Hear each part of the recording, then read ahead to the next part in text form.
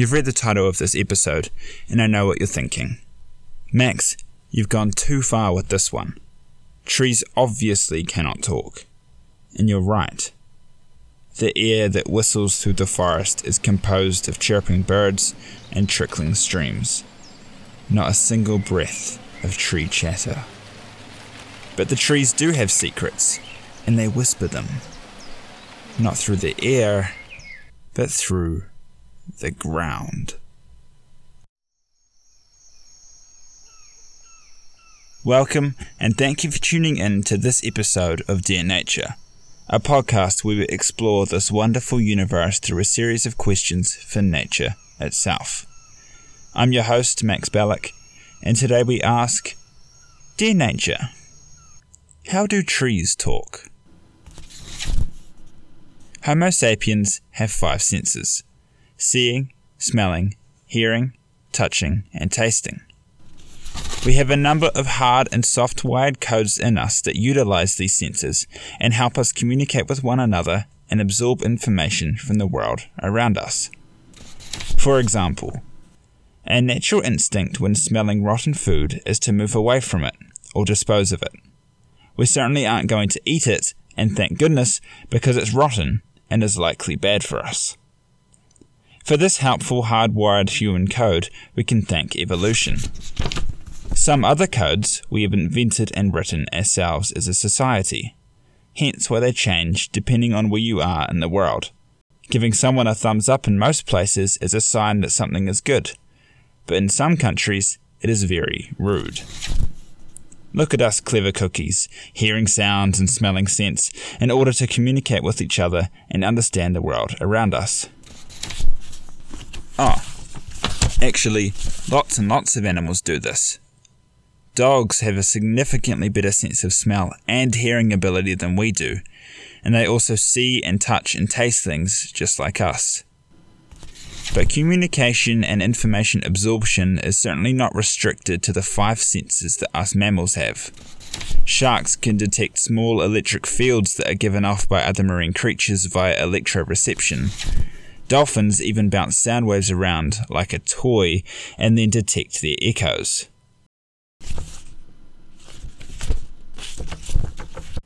With our new very basic knowledge of general life linguistics, let's try and answer a question. Now, what senses do trees have that they could use to communicate? Well, there's...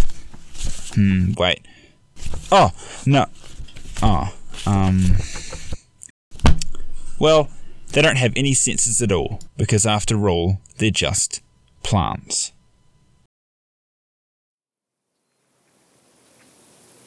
People farm trees just like any other plant. They plant fields of seeds and take care of them until they grow to the desired stage, in which they then harvest them. In the 1990s, a curious phenomenon was observed in such a forest of Douglas fir trees. The firs were the crop tree, planted to harvest once they grew big enough. But there was another tree filling the empty skylight: paper birch trees. There's nothing wrong with these trees, in essence, but in this situation, they were a weed, stealing nutrients and resources from the crop tree, the fir.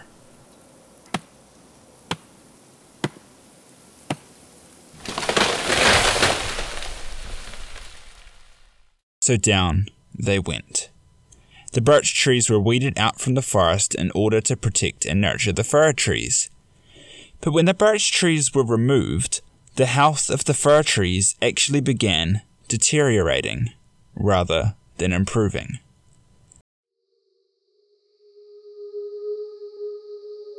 A mysterious correlation was at play. Whenever birch trees were removed, the fir trees' health declined.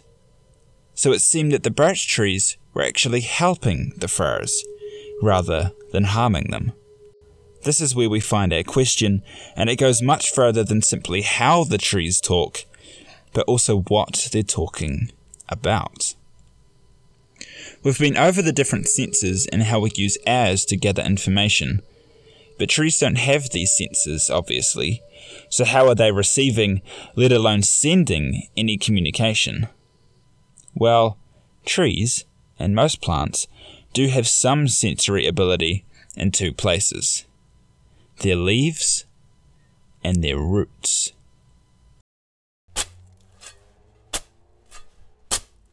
The soil beneath had veins of fine, white fungi. Shooting out in dense networks, the fungi wrapped itself into the roots of the tree, connecting every single tree in the forest together, creating an entire community of connected trees. This is called a mycorrhizal network, or more famously, the Wood Wide Web. And it's how trees speak with one another. But what are they speaking about? Mother trees stand tall, overlooking their forest and all the aspiring young life growing. Tall, strong parent trees send their own nutrients into the network, like carbon and glucose. The fungi packs it up and delivers the gifts to the smaller trees that don't have as much sunlight access as the parent trees. This nutrient postal service connects all species of trees together and is the key to solving a failing Douglas fir forest. You see, the paper birch trees were weeded out from the forest because they were thought to be stealing resources from the Douglas fir. But we now know that this isn't the case at all. Rather than stealing nutrients, the birch trees were actually providing nutrients, so it makes perfect sense that the fir trees would begin to fail when their kind guardians were disconnected from the wood wide web. But the trees aren't simply sending each other gifts, they also send advice. If one tree is attacked by bugs, it can whisper a warning message to its surrounding friends through the trenches of the wood wide web. The trees in danger can then defend themselves by releasing hormones and chemicals that deter the pests. But the pests aren't the only worries, because just like on the actual internet, the wood wide web has its fair share of criminals.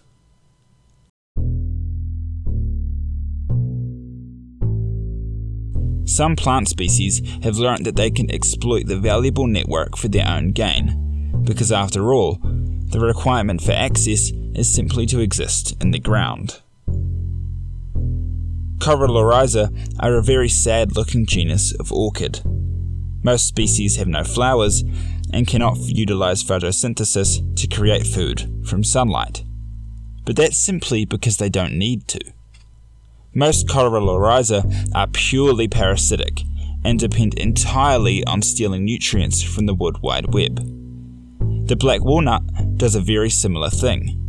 Instead of simply stealing resources, the black walnut tree actually sends poison through the fungal network. This harms other connected plants and gives the black walnut a competitive advantage. So we've looked at the trees, but we need to look at the fungi itself.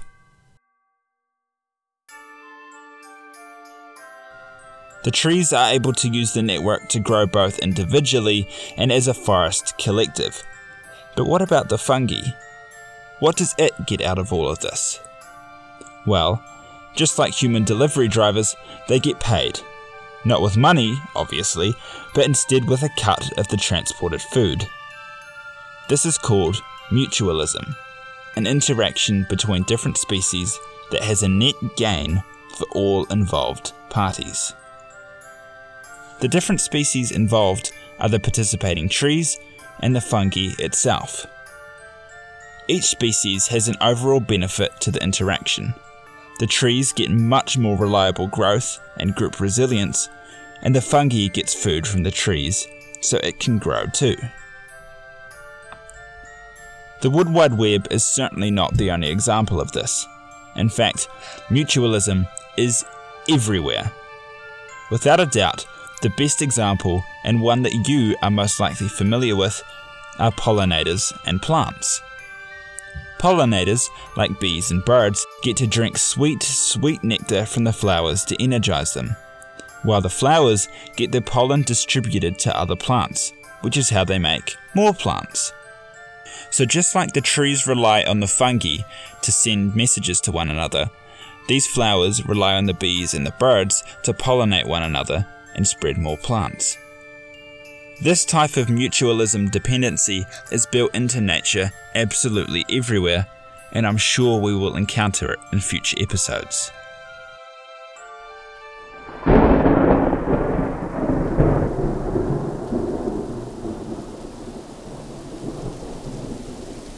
When the trees are in hardship, they support one another. But if all hope is lost, then a great deal of sacrifice is made.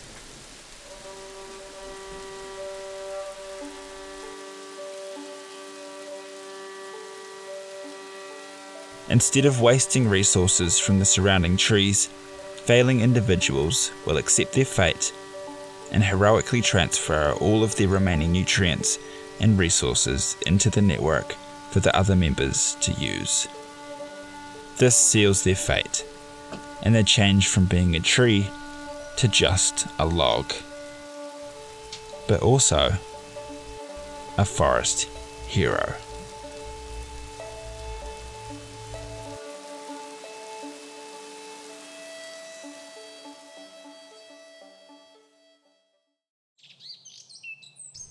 Thank you for tuning in to this episode of Dear Nature.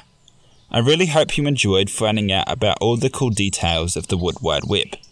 There are so many more cool details like this in nature, and this is exactly what this podcast is for, hunting down these cool systems and then finding out about them together. Thank you again for listening. Please stay safe, be kind, get vaccinated, and I'll see you next time.